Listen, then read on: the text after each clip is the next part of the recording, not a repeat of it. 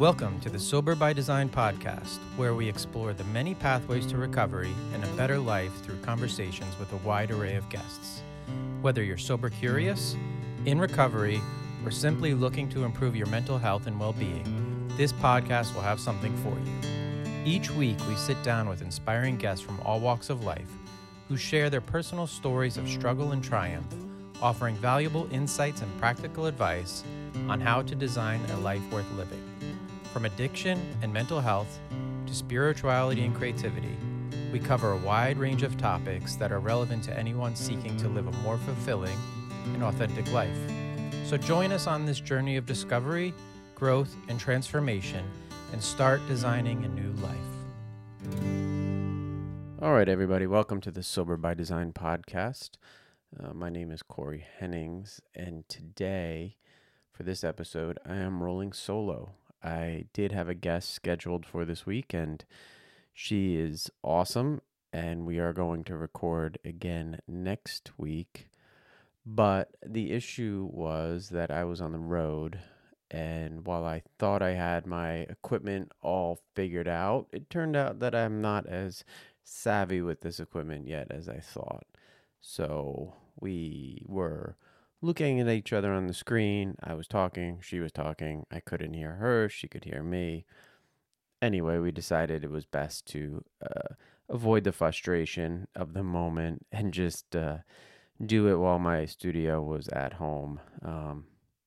It's not a huge studio that I have here, but, I have some equipment, mic, little pod track, recorder, and it's just easier if I'm all stable. The other day, my wife, Renee, mentioned that sometimes I get a little agitated before these recordings. If I am maybe not settled in, if I'm running around, if I'm rushing, the technology is still throwing me a little bit. So anyway, today you get me alone, and I figured it was a good time to give everybody a little bit of background of who I am, because we haven't done that yet. Some of it's been sprinkled through the episodes. But it is always good to know your host to some extent, and this is the week I can do that. So anyway, my name is Corey. I am a recovering alcoholic. I will give you my background. Right now I'm 45, going to be 46 in a couple months. I was born in New Jersey. My parents were younger when they had me. My mom was really young. She was 18. My dad was about 10 years older. They were not, I don't think, ready for me at that point. They both love me and, were happy to have me, but I don't know that they were 100% ready for a child at that point in their life. And I don't think that they were ready to be a couple at that point in their life. So they got divorced rather quickly, and then I lived sort of between the two of them, and that setup continued for a little while. There was a lot of different homes as far as I can remember at that part of my life. I was, a lot of apartments, a lot of smaller spaces, but I was always, under a roof. I was always fed. I was always loved by a lot of different people. There was aunts, uncles, cousins, grandmas, grandpas, anybody that you could think of was involved in my life. A little bit further down the road, my mom met a man who would become my stepfather, moved in with him, my uncle, and his wife. And that was when I was about, I would say, in kindergarten, first grade. And we kind of lived there for a couple years. I was still traveling back and forth every other-ish weekend to my dad's. I saw him frequently, not as frequently as the schedule determined, but or the schedule said. But anyway, I was around a lot of younger people early on, and they were all kind of doing their thing with, alcohol and drugs. And while it wasn't in my face, I think I must have picked up on some of it, and that's not to say that that's what brought me down my road, but it is a part of the story. for sure. Drinking was abundant in my eyes, in my family, and at the parties, and I always kind of saw it. It was just around. We weren't a teetotaling family by any means. On either side of the table, my mom or my dad's side. So anyway, my life continued on. It was a pretty good life. I mean, from all things considered, from how the start went to where I ended up, I think it was good. I had a stable home. Again, we moved from that shared home with my uncle, and that sort of shared roommate situation. We moved into a condo. I was there for about 5 years with my mom, my stepfather. During that time, my stepfather and mother had two boys, so my half brothers, and during that time, my dad had a gotten married and had a daughter, so my half sister. Those are my only siblings, all half. They're all obviously younger than me. My sister's the closest, and then my brothers, I think, are about 9 years. The first one's 9 years, and then the other one would have been a little bit different, 12 years spread, something like that, 10. Um, After eighth grade, we moved to a new high school, fell right in, and really enjoyed my time there. I made some great friends. I did not get into drinking. I was very against it at that time. I kind of saw my mom and her drinking really escalate. So I was kind of living in an alcoholic household. There was a lot of drinking that would happen during the day. I would come home from school. She would already kind of be, tipsy on a number of days. And that kind of continued to escalate through the high school time. Despite that, I still did all the stuff. I went to, play sports as best I could. I did after school activities. I had friends. We hung out, and it was a pretty normal high school time. Obviously, the drinking had an effect. And for me at that time, the effect was don't drink at all costs. Like, I did not want to have what I was seeing part of my life. I went away to college. The idea was to become an architect. So I went to a local state school here in New Jersey. I got accepted to the architecture program. And once I got there, I think it was kind of clear that it wasn't for me. Not so much the architecture, but the school, just the whole thing. I don't know if I wasn't ready or it was just too much. But I definitely felt a little bit off. I didn't address that. I kind of continued on. And then I went to visit some friends in New York City at Columbia University. At that time, we went out to a bar. I was not going to partake, and then I did. And that kind of opened the floodgates for me. From that moment on, 18 to, let's just say, 35, it was an escalation of drinking.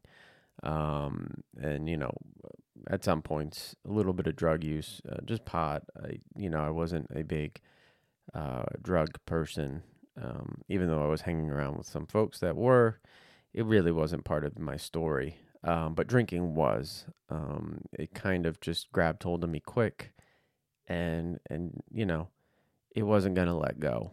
And again, that drinking kind of continued, and I don't love giving like a drunk-a-log here, but I think for the sake of this episode, my drinking was primarily beer. I fancied myself a beer connoisseur, and I made my own beer at home. I we would keep a keg at the house. It was not, looking back now, it wasn't normal. I should have known that. But when you're in the throes of your drinking, you can't see it. And I was hanging around with enough people that it kind of did seem normal. I think maybe I was keeping those people close, but it kind of made it okay. What I was doing wasn't totally out of bounds for my group of friends. So I just kind of continued on. I had a job, we had a house, we were able to do things. Throughout this time, I was still dating my wife. We did get engaged and married. Um, somewhere in the early 2000s, we went up to Boston so I could go to graduate school. Things were looking okay. I would say that at that point, the drinking was, not under control, but it wasn't bad, as bad as it was going to get further down the road. We drank together, me and my wife. Again, she wasn't drinking to my level, but it was enough where I thought like, well, I'm not that bad. Um, and that story kind of continued on until we had our first son. And, you know, Renee was able to kind of back off, and I think I went the other direction at that point. There was a split.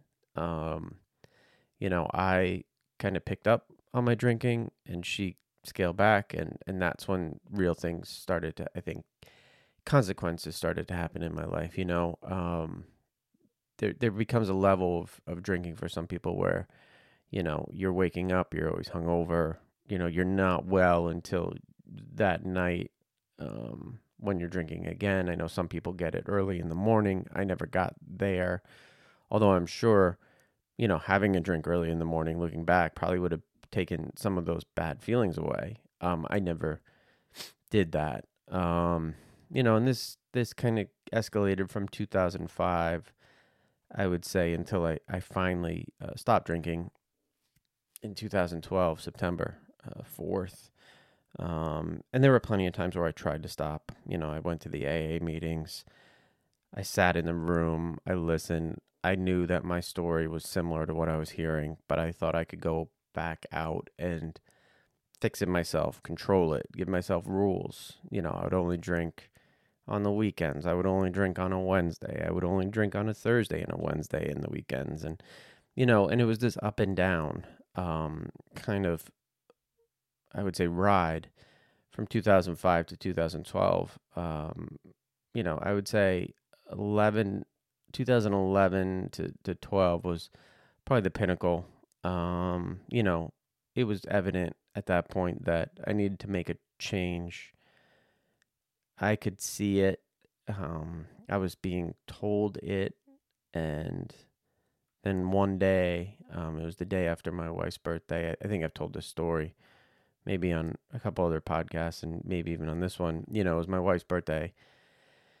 And we had a party. We had people over, and I was cooking. And, we had started cooking early in the morning outside. I started drinking early in the morning, 11-ish, something like that. And I think I passed out by 4. Woke up the next day in bed. She was not there with me. I kind of knew that something was completely off. I knew at that moment if I didn't make a change, I would kind of lose everything, right? I just knew that from that moment on, if I didn't stop drinking, it was just going to get really worse for me, and I would lose my family. At that point, we had both our boys. My older son was probably 7, 8 at that time, 7, and then my younger son was just over 1. And I knew I didn't want to lose my family. At that point, I had done a lot of therapy with my wife. We had gone to couples therapy. I had done individual therapy.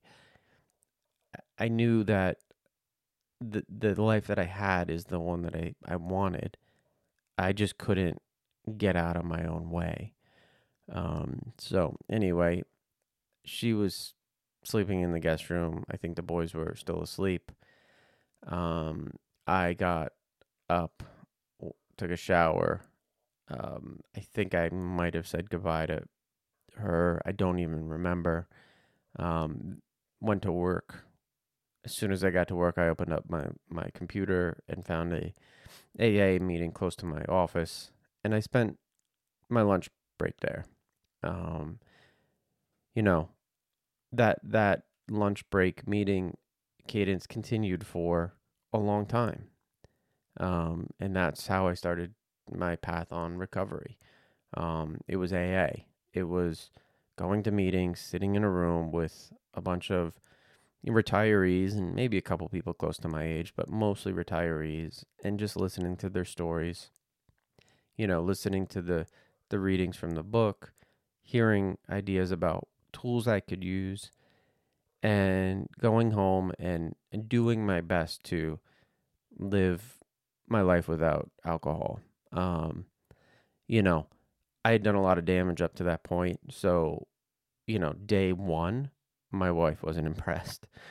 Day seven, not impressed. And, I think I was hoping, as most people who, you know, start this path, we all think like, well, immediately our loved ones are going to just fall over and say, "Oh, you guys are the best and you're doing awesome. And I can't believe that I was ever mad at you. Let's just be happy." And that is not the case, and it wasn't the case for me. It took a lot of time. And this is an instance of, showing somebody that you are serious, showing them, you know, instead of saying you're sorry, you're showing them that you're sorry. And you're showing yourself that you are sorry through this point too. You're really starting to get your new being about you. You're growing. You're grieving the loss of drinking. You're grieving the loss of these friends that are falling off. The friends that you went to the bar with, the friends that you drank with, all these people that, you thought had your best interest in mind are now starting to shed off, and your life is changing completely. I was at this point losing friends to some extent that I had had for years. Relationships were morphing, maybe, not, not the same because I couldn't go out with them yet at that point. The relationships with my wife and my kids were changing. And I would say that all those were changing for the better. I was seeing for the first time in a long time what I was missing out on. I was my eyesight, I want to say my eyesight was getting clearer, but it's not eyesight, just like I was seeing things clearer.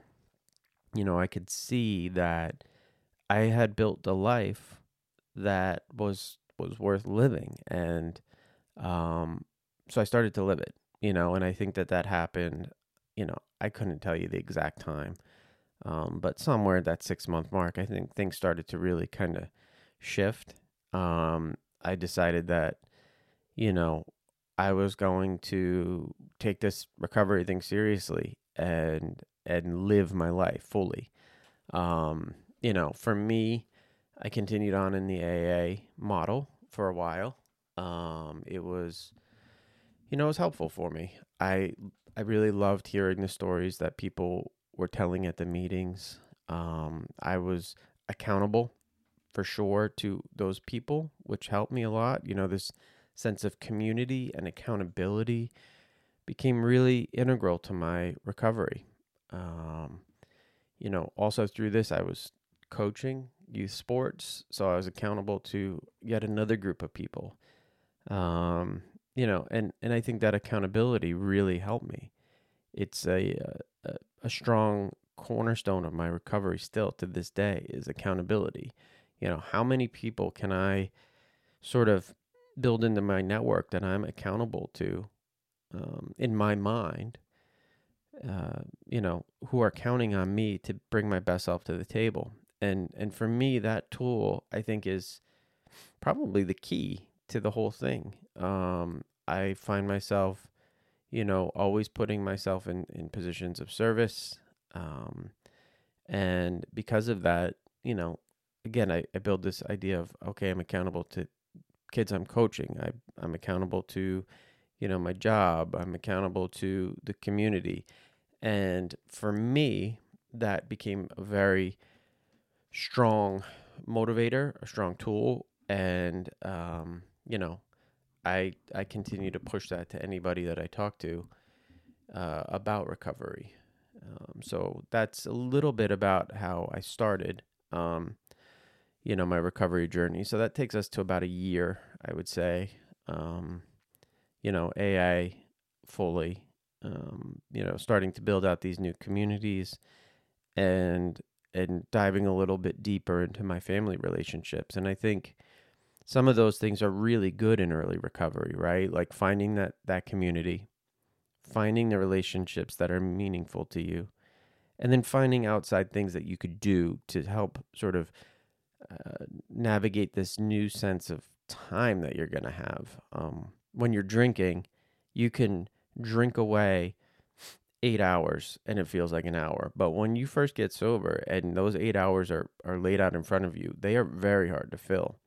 And I think a lot of people have a hard time with that. So finding things to do, coaching, working in your community, you know, getting a part-time job, going to the gym, taking a walk, just sitting down and spending time with a loved one, or reading a book, or watching a series of TV shows that you've wanted to watch for years. All these things can help you kind of fill that void and shorten that 8 hour period so that you're not feeling like you're holding on for 8 hours. I think that was a huge part of that first year for me, was just, navigating that sense of time that I felt. So anyway, that was that time. Over the next couple of years, I continued with AA, but I definitely turned it down a little bit. I started to see people in that group say, well, if you're going to stay here, you got to do the steps, you got to have a sponsor. And I tried that, but it wasn't for me. I don't know if it was the people that I tried or just the idea of it, sharing, all these secrets that I had with somebody that I barely know, kind of getting, training from somebody who I don't know if they had any training themselves. I don't know what position they're in to give me advice, and it just seemed a little off at that point in my life. So I kind of stepped back a little bit and started to think about other tools that I could find and use to help me through my recovery. And again, I felt comfortable at this point. I had built a little network. I had my accountability, and I wasn't fully abandoning AA. I just wasn't going, 5-6 days a week. I was gonna turn it down to 1-2. Find one meeting that I really liked, continue on that, but then supplement it with books, or something else. And around that time, I found podcasts. Sobriety podcasts were popping up, and Instagram, I think, was popping up for me at that time. So I found a good sober community on Instagram. I found some podcasts that I really liked. At the time, I think the biggest one was the Home Podcast. And then there was Since Right Now was around at that point. And I think between those two, Recovery Elevator was another one. And then there were just some speaker podcasts that you could kind of listen to, basically an AA meeting on a car ride. Those all really helped me through that period. And then, so I was getting information in through the podcast, and then I was getting my community through Instagram. And all of a sudden it felt like, wow, this is a legit, mode of recovery support. And one that I think almost resonated more with me because I was grabbing stories from all over. I was listening to experts on podcasts. I was interfacing with people in recovery all day. There was posts going up. I was putting posts up. We were all kind of keeping each other in check, and it really became a tool, and still is, I would say, a huge tool. So again, another cornerstone for me became this digital recovery space. So cornerstone 1 is accountability. Cornerstone 2 is this, recovery platform online. And I think, for me, those two things are invaluable, and continue to be.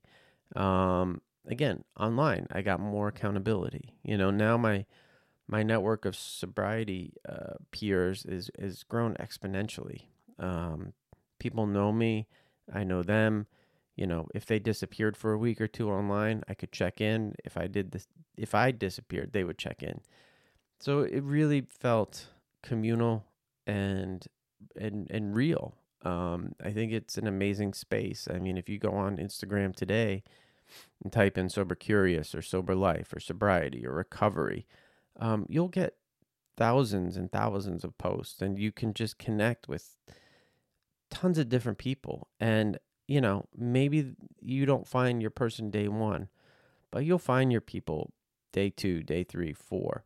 And there's different groups, I think, even on Instagram. I mean, there's people who are, maybe a little bit left leaning politically, right leaning politically, people who are, into sports and sobriety, into fitness and sobriety, into music and sobriety. I mean, you could really get niche and find the people that you want to interface with. And I think that's the beauty of it, right? Like it's so individualized almost for your recovery. It's a really interesting space, and I've met some great people on there.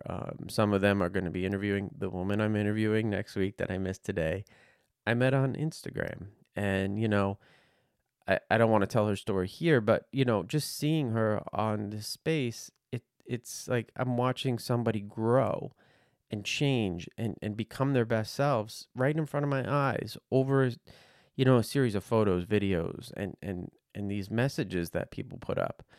I've seen love stories unfold. I'm going to have somebody on in a couple weeks who just has an amazing story. He is one of my sobriety inspirations. He's somebody who I always think, okay, I want to be more like that person. I should use some of his tools. There's just so many people. I had somebody on very early in the podcast that I met through Instagram, and we all kind of look out for each other, and I think it's an interesting space and one that is free. You don't have to travel anywhere. If you're early in your recovery and you've lost your license, or you don't have access to transportation, or you live in an area where the closest AA meeting is an hour and a half away, Instagram's right there. It's in your phone. It's available. You could chat with people. You can create, these amazing feeds that just are giving you what you need at that moment. So I think it's a really good tool. So that's where I was, I'd say through, the next evolution of my recovery was there. So I'm going to say that takes me up to the next kind of big, I would say, life moment for me. And that was, I was doing pretty well at this point. I felt, I was just looking through pictures this weekend, like all my digital pictures, just thousands of pictures. And it's interesting to go back because you can kind of really chart your life, right? I have pictures digitally from, the early 2000s up till today, so you're talking 23 years of photos, just chronicling your life. And, I could see all the moments in time. I was looking at moments of my drinking, but I think really for me, what I was looking at were these moments after I got sober and all the things we were doing as a family. From 2012 to 2017, we were doing amazing things. I mean, there was trips, the smiles, and I think they really got, if I look back at these pictures, my family of four, my wife and my two boys, we were really, thriving, 2015, 2016, just looking at some of these photos. I mean, we were going on trips. We were doing day trips to the beach. We were really dialed in. The smiles, the laughs, you could kind of feel them coming through the screen. And, so just looking at that this weekend kind of made me remember all these stages of this journey for me. But 2017, mid 2017, we went away for Thanksgiving to Maine, which we always do. I have family up there that we love dearly, and we spend our Thanksgivings with them. It's my uncle through my stepfather. He's a year younger than me, and him and his wife and their two daughters, and we just have a great time together. They're probably our closest family. We just get along, all of us. So we were up there celebrating Thanksgiving as we always do. And we came home that Sunday. And then on Monday, I had gone to work, and, it was a beautiful day. I could just remember the day. It was sunny. It was just a beautiful November day. For late November in New Jersey, it was spectacular. I was working probably about an hour from home on a project at that point at a hospital system. So I went to my construction office, started to get calls probably about 11 that day that people were having a hard time getting in touch with my mom. I got a call from one of my aunts. Then I got a call from my youngest brother. Mom isn't answering her phone. What's going on? Can you get her? So, leading up to that, there was, some concern about my mom and just kind of her well-being. But, it wasn't totally out of bounds that she couldn't answer her phone.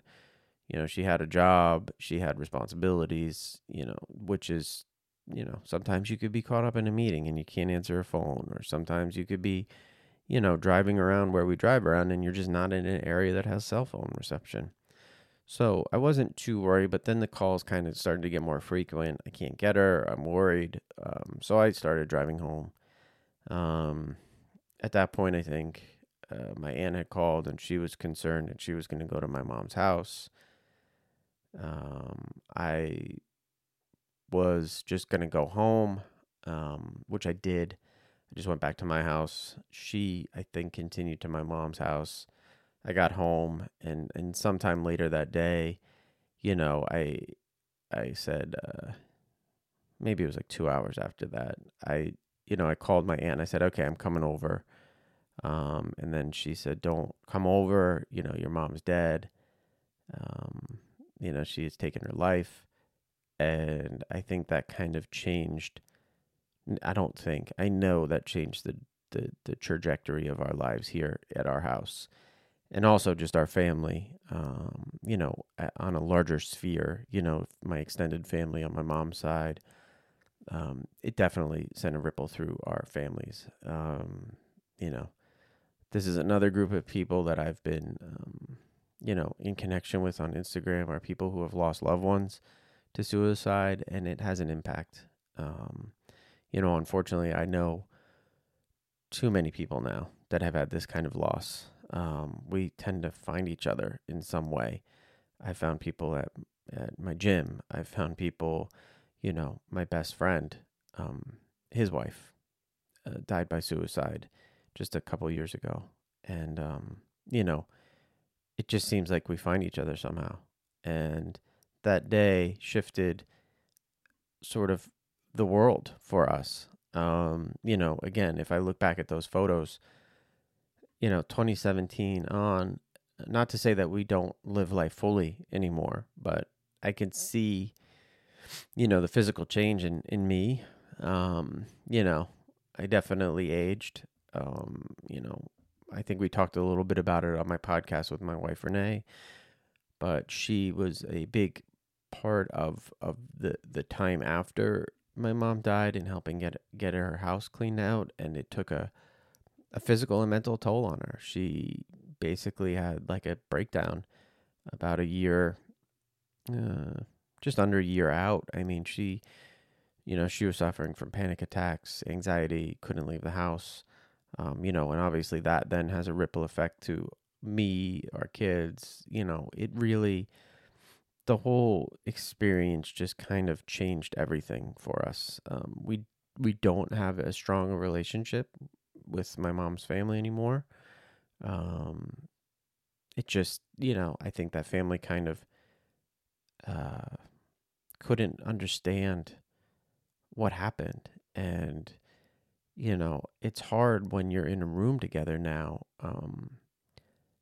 to look at people who knew her and were close to her. I think we all kind of, when we're in those rooms together, I think we see her in each of us. And I think it does something to you as a person. You're looking across the table at, her brother or her sisters, and they're looking at me as her kid. And I think we all kind of see her, and it kind of throws us off. And I don't know that we've really, really grappled with that yet as a family, and I think, unfortunately, um, it's a time thing, even though this November will be 6 years. I think we're getting better about it, but I don't think that we're fully there yet.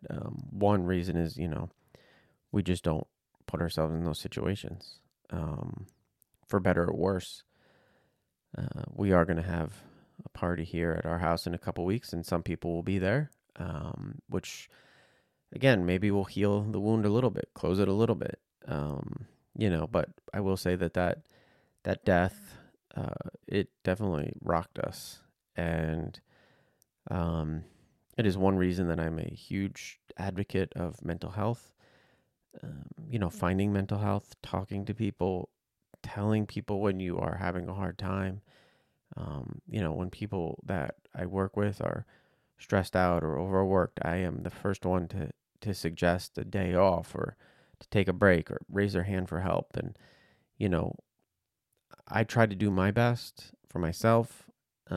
We try to do our best in this house, and we still fall short. It's a hard one to navigate. I mean, if you have a broken leg, you are going to sit on that couch because you have a broken leg. But, with our mental health, we tend to think that we can push through. I don't know. I don't even think it's uniquely American. I think it's uniquely now. I think it's a uniquely now problem where we just feel like we need to get more done faster, more efficient, that we can't stop. And, okay, I'm having a hard day. I can get this done regardless. And, I think what needs to happen is we need to slow down a little bit, enjoy the time we have. And again, I talk it, I try to live it, but I fall short sometimes. And it's something that I'm continuing to work on as a person, day in and day out. And these mental health tools, I think, have kind of, come together with my recovery tools. They're almost interweaved at this point. I don't think I can separate one from the other right now. Um, what I do for my recovery, I think helps my mental health, and vice versa. So, I'd say from 2017 on, that's kind of been my journey. I have my I'll call her my full-time therapist who's helped me through my grief. That whole journey was tricky. We had a very I had a very challenging estate to close out. Not to get too technical into death stuff, but you know, my advice to everybody: have a will, have all that worked out, because if you don't, you're leaving somebody a real headache. There was for me, it was almost a year to close out my mom's estate. There were some court visits. I was on a stand. It was a little complex in nature, but we got it done, and but it just took a toll. I don't think it had to be nearly as challenging as it was. A couple years after that, my youngest brother passed away. He had a long health battle. He passed out in the middle of COVID, which was hard on all of us because, it made the whole situation tricky. He was living in like a long-term care facility. So sort of the end of his life was rough because there wasn't a lot of visiting hours going on, through COVID. Nursing homes particularly were very locked down. That's where he was living. He had, at that point, pretty bad kidney disease, and his time out was to go to dialysis a couple times a week, and that was his life. Sitting in a room and going to dialysis, and he made a choice in the middle of that to just stop his kidney treatment. The thought was that he was going to be able to pass at home. surrounded by everybody that loved him. And unfortunately, um, there was some equipment that we needed at the house, and it was delayed. So he went to a hospital instead of the house, which made visiting, again, because of COVID, a little trickier. We all got in there other than the kids, because it was one at a time, and just it wasn't an ideal situation. And anyway, he did pass away, and I don't know why I'm trying to interweave this story anymore, but I felt it was important to tell. But he fought for a long time. He was sick with various ailments. He had diabetes as a kid. He just kind of struggled taking care of the diabetes, which then, made his health harder to take care of. There was a lot of hospital visits. There was a lot of, long nights for him. And again, he passed. He was 30. So a lot of life to live still. And he just didn't get there. So that was another moment in our recent history. I'd say the past 2 years, 3 years, where we were faced with another tough challenge. At the time we were navigating COVID as a family, which was hard in general. We were all under one roof, working, schooling, and trying to live, and everybody has their own experience with that. But to throw something like that on top of it was just a little bit, I think, a little challenging for everybody here in this house. I don't know that we always recognize how hard some of the things that we've gone through are. I think I know I try to maybe minimize it and just say, I'm good. Maybe not the best way to go about it. Maybe being more honest about what we've experienced is helpful. Because then you're saying, okay, this was hard and I made it through. And it's okay for hard things to happen. And it's okay to, have to grapple with them for a year, months, whatever the time period is for yourself, rather than just say, I'm good and close it down in a couple weeks, which I think, unfortunately is a trait that I have. And I feel like maybe I, bring that trait into the house. But anyway, let me try to get back on track here. So, somewhere between my mom dying and my brother passing, I started to volunteer at a local recovery organization in my neck of the woods. I felt it was like the next evolution of my recovery and what I could do to help, again, be of service. I think that this is the true service work for me. Again, community accountability. Now I got service as another cornerstone. And I got training. I trained as a peer recovery coach, which was awesome. I met a bunch of great people. I continue to be part of that organization today. I've worked with a bunch of folks, in that organization that are invaluable to me as friends, as peers. I learn from them. Hopefully I give them some nugget of, something that they can take on and, use in their work or in their own life. And I've gotten to work with some great people. It's been something that I've really enjoyed, for the past 4 years, I'd say. And my family gets involved now in the center. We show up at events together. We do walks. We, just find community. I think it is, for me, probably my biggest community at this point. Um, you know, One that I wish I could find more time for sometimes. But it is a real community. And it's such a varied community. But I think the one thing that holds us all together is that we, one, want to help people, and two, we want to live our best lives. And when you're around people like that, it's just, there's a different vibe. There's just a different energy through the room. And I love it. I don't know. I don't know where I'd be if I didn't have that in my life for the past 5 years, something like that. So again, really important to who I am as a person. Is that helping of people and being part of something bigger than myself. And that's been this recovery community for me here in my county. I know some of them listen to this podcast. I'm hoping that maybe some of them made it through to this point.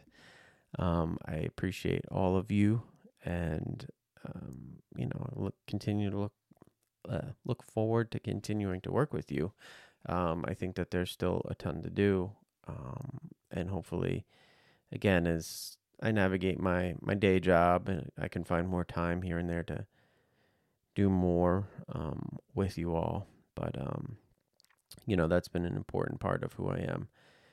And then, just the last part, and I think it's the most important for me that I want to touch on today is, you know, I didn't get sober to just focus on the sobriety part and the nuts and the bolts of how I do it and why I do it, and going to meetings and recording this podcast and doing all that stuff.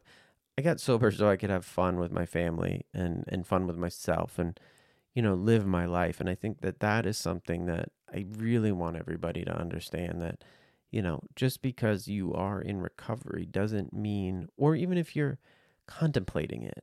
And I think that this is probably the people that this is most important for. People who are contemplating, stopping drinking or stopping their drug use. Like, it doesn't mean that fun ends. It doesn't mean your life's over. It means that your life shifts and you find something different and new, and you can experience life, fully. Yes, you are going to have to experience the bad stuff fully too. But I could tell you that experiencing the other things fully, the joyful moments, the happy moments, far outweigh, tackling life daily under the influence of drugs and alcohol.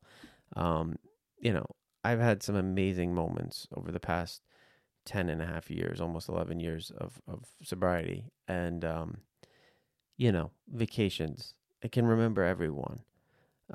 I can remember birthdays. I can remember, specific dinners that we go to where we've had a great laugh as a family. Concerts that I go to. I mean, music is a huge part of my life. If you've listened up to this point, but I've gone to great concerts and I've seen great bands, and I can recall every single one of them. Like, just, it's amazing the difference in my mental acuity, even though I'm getting older and sometimes I mix up names. I can remember events now, and I think that is a huge part of it. I've also been able to try different things physically that I don't think would have been possible when I was drinking. I think right around 2018, I joined a local CrossFit gym, and you know, just kind of putting fitness into my life was a big deal. I had been a swimmer, a pretty decent swimmer in high school. And the pool was a big part of my life, and I kind of gave that up once I started drinking. And I never really looked back. I mean, I tried in the middle of drinking to do some, I would go to the gym or I would do this, but it was always half-assed because it wasn't the priority. And I would say that, over the past 5 years, I didn't find fitness early in recovery. It wasn't possible. It wasn't something I could, I think, dedicate my mental, uh, my mental being too, for my physical being. I was doing other things during that time. But, um, now I do try to carve out time for fitness. I understand that it's another tool in my box, but it's also fun. I enjoyed my time at the CrossFit gym. There was a sense of community there. It was an event. I would go with my older son, Winston. We would stop and, maybe get a Starbucks on the way home, or we would have a good talk in the car. And then I would talk to people at the gym. And, it was fun. There was something fun about it. I do it at home now. It's a little less, um, obviously there's no community. It's me in my garage. And to be honest, I have a challenge in motivating myself to do it. Before, when I was at the gym, my motivator was actually money, because I had paid for the class, more than anything. But now the motivation has to just be myself. I do find it challenging, but when I do it, boy, it's fun, and I do try to vary it up. There's certain things that I enjoy doing more than others, but I do try to continue to challenge myself. I enjoy rowing quite a bit. I have a rowing machine now.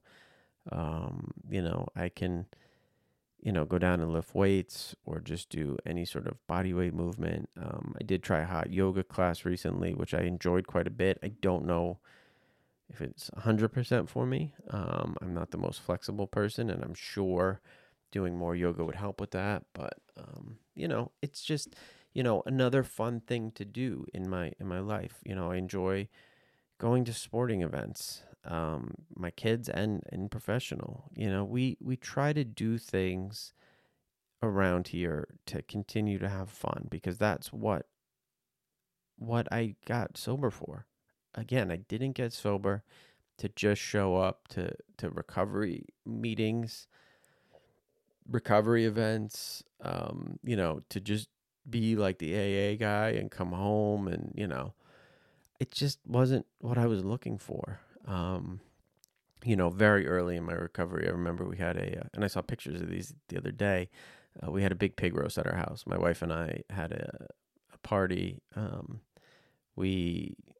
We kind of renewed our wedding vows, and then we had people over our house for a pig roast. And I was looking through those photos, and, even though it was early in recovery, I was having fun, and I was able to be at that event. People were drinking. I was okay. There was people there that knew what I was doing, and they were supportive, and, it was awesome. But it was strange to me at that point. There were some other folks who I knew in the recovery space that were very against this idea. They said that it was an awful idea. I was going to have nothing but problems, and I shouldn't be having that much fun yet. And I just couldn't quite wrap my head around that idea of I shouldn't be having fun yet. Like, I just kind of wanted to understand, well, when should I have fun? What's your timeline there, bud?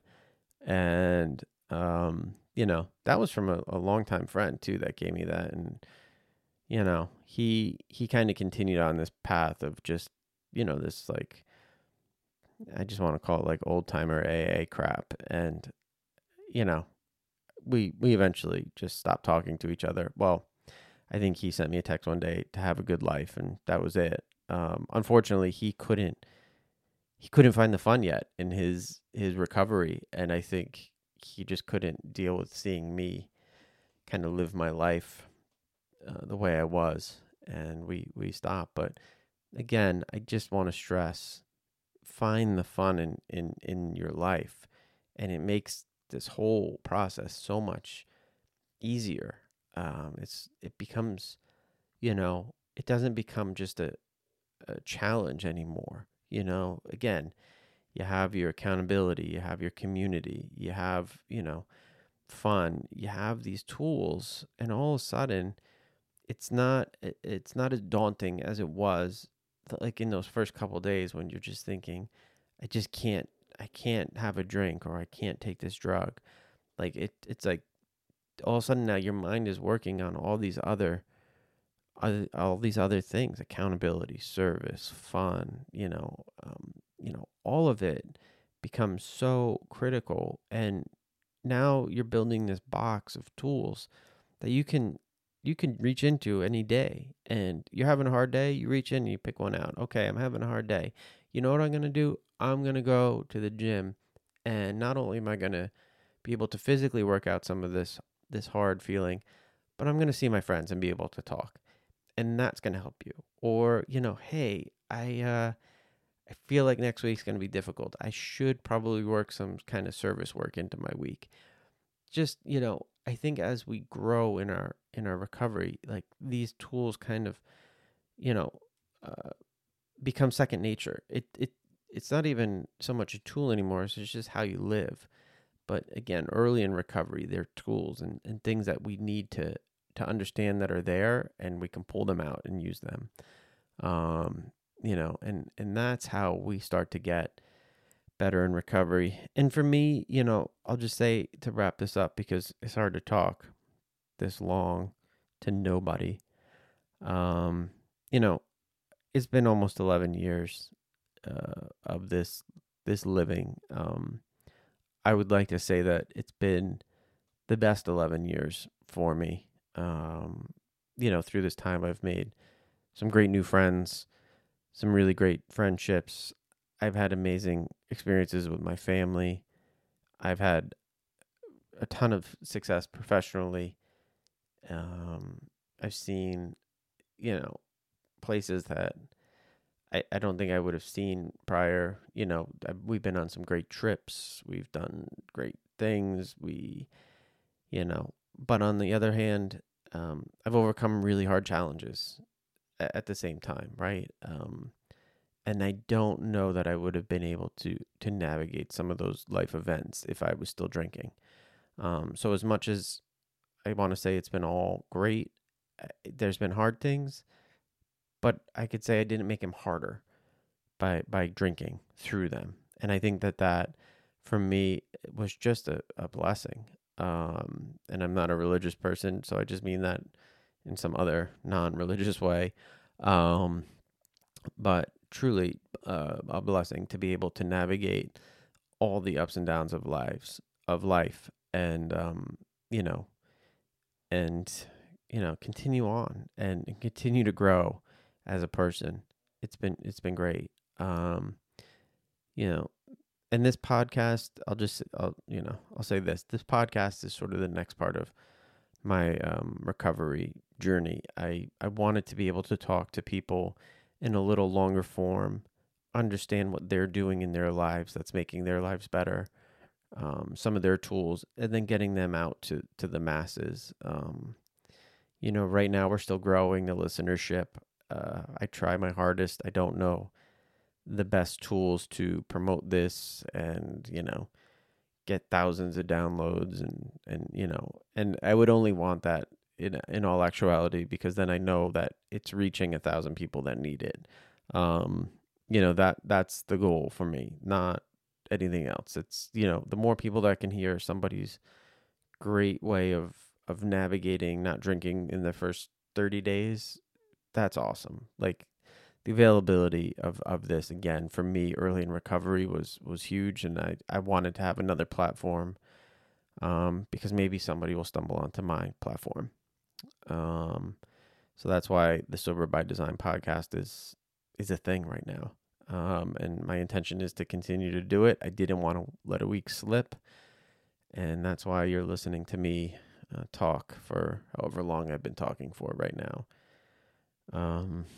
And I tend to leave these episodes when I have guests on with some recommendations on books or music or television shows. I will say that this week I am a little light on all of that. For whatever reason, we've been not watching a lot. We are watching Sweet Tooth on Netflix. We're wrapping that up with our younger son, Desmond. A very good show, very good soundtrack. I might have mentioned it on here already. And then this week, I did notice that one of my good friends from childhood released a new single on Spotify. Damien Musto released his new single, Cry for Help. So give that a listen. And I am eagerly awaiting the full Dave Matthews Band album drop. they did release "Walk Around the Moon" this week, so another single from their new album. I'm a big Dave Matthews fan. I know it's not the coolest thing to be a Dave Matthews fan, but I just love their band and feel like they've they've done it for a long time. They continue to put out good songs. It's not everybody's cup of tea, but it is my cup of tea. So I will continue to listen for as long as they'll put out music. And that's my stuff for the week. Again, thank you for listening to me ramble on for this period of time. I hope that there was something useful in there for somebody. If you could like, subscribe, review, do whatever. I think it helps boost this up on a page, or I don't even know yet. I got to really dig into how this podcast thing works. But I appreciate everybody that listens, and we will talk to you next week. Bye.